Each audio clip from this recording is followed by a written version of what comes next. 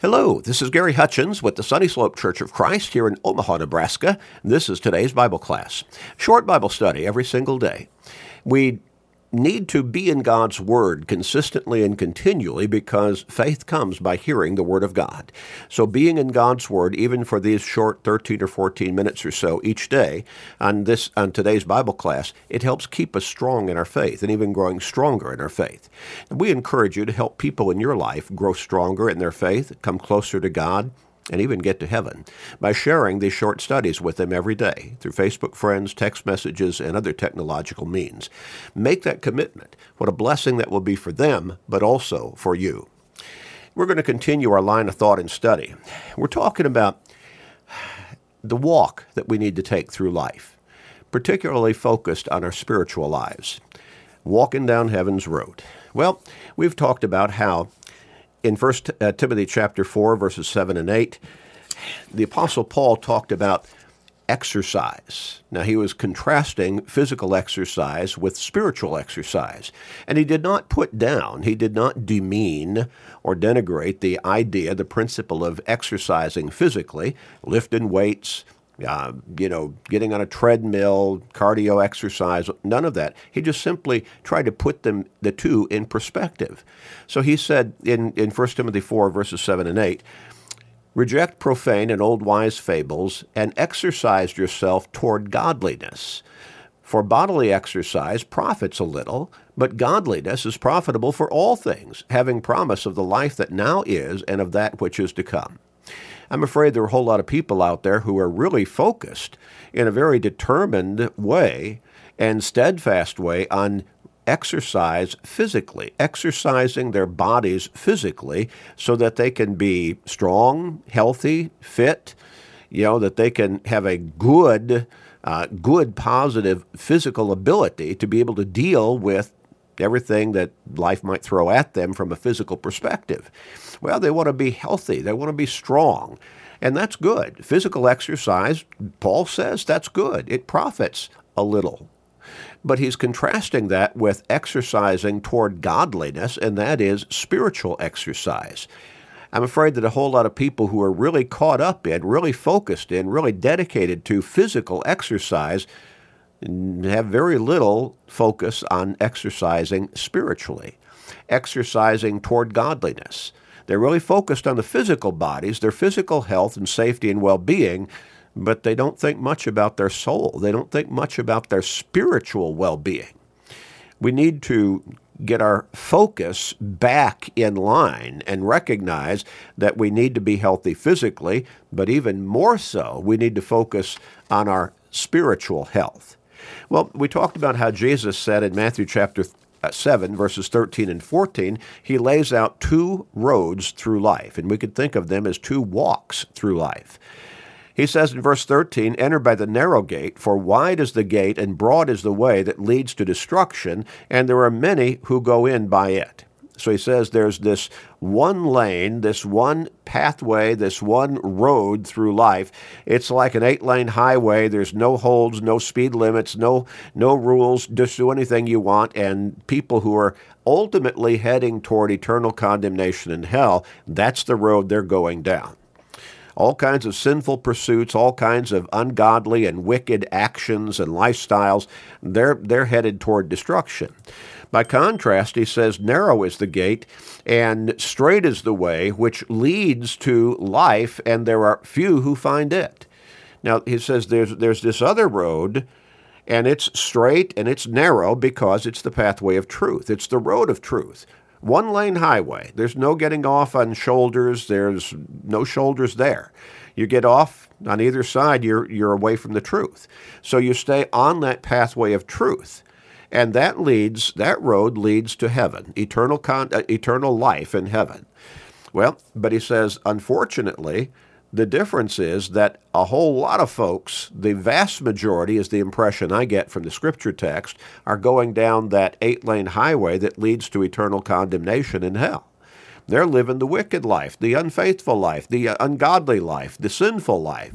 Now, that doesn't mean that all of them are terrible, heinous people committing all kinds of violent, heinous acts, murder and theft and all of that. But they're not living by God's word. And that means they're living in sin. If we're not following God's word, then we're following the lead of the devil. There's no third road that Jesus talks about. There's no middle road. It's one or the other, either or. And so he says only the few are traveling down that one narrow highway toward heaven, the pathway of truth, God's truth. Well, so we've talked about how, and we've taken a look at how physical exercise is good, it's healthy, it's important, but spiritual exercise is even more important. It has to do with our spiritual health and our relationship with God, and ultimately our eternal destination. And every one of us is moving down through this life toward an eternal destination. And the eternal destination is either heaven or hell. Now, everybody wants to say, I'm going to heaven. Well, which road are you on? Are you living by God's word? Do you know what God's word says about how he wants you to live your life, how he wants you to come to him through Jesus Christ? You need to stop and think. So I want us to think now for the remainder of our times together in this particular line of thought and study. I want us to talk about walking down heaven's road, and what does that mean? What kind of a walk is that? Well, first, walk in the light. Walk in the light. In 1 John chapter 1, beginning with verse 5, the Apostle John wrote this: "This is the message which we have heard from him and declare to you, that God is light, and in him is no darkness at all. If we say that we have fellowship with him and walk in darkness, we lie and do not practice the truth. But if we walk in the light as he is in the light, we have fellowship with one another, and the blood of Jesus Christ, his Son, cleanses us from all sin." Now, what is John talking about by walking in the light? He's talking about walking with God, walking in God's will, walking by God's instructions laid out for us in the Scriptures. The Bible is God's book, and it's the best guidebook, hands down, no comparison to any book that man has ever written, because the Bible has been written basically by God.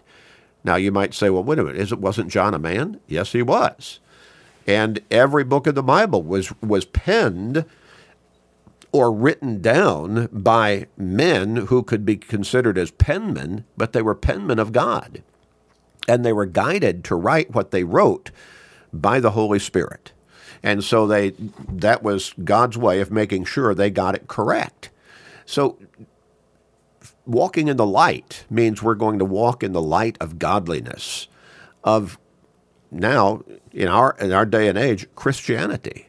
We're walking by the instructions and guidelines of God's guidebook for us, which is the Bible. In 1 Corinthians chapter 6, beginning with verse 19, "Do you not know that your body is the temple of the Holy Spirit, who is in you, whom you have from God, and you are not your own? For you were bought at a price. Therefore glorify God in your body and in your spirit, which are God's," or which belong to God. So we need to stop and think about, okay, how am I living my life? I want to be physically fit, so I exercise, I go to a gym, I'm always working out. That's great. Now what are you doing with your physical life? Are you serving God? Are you walking by his teachings? Is your life physically glorifying God spiritually because you're living in faithful obedience on a consistent basis to him? Are you in his word learning so that you know what God wants you to do, how he wants you to live your life? You see, those are big questions for us. Now, we come back to walking in the light. And so the psalmist wrote this in Psalm 119, verse 105. Speaking of God's word, he says, "Your word is a lamp to my feet and a light to my path." So God's word will light the way for us as to how to make the right decisions, as to how to move forward, how to live our life, and thereby glorify God. Jesus said in Matthew chapter 5, verses 14 through 16, you are the light of the world. And then he says in verse 16, let your light so shine that others may see your good works and glorify your Father who is in heaven.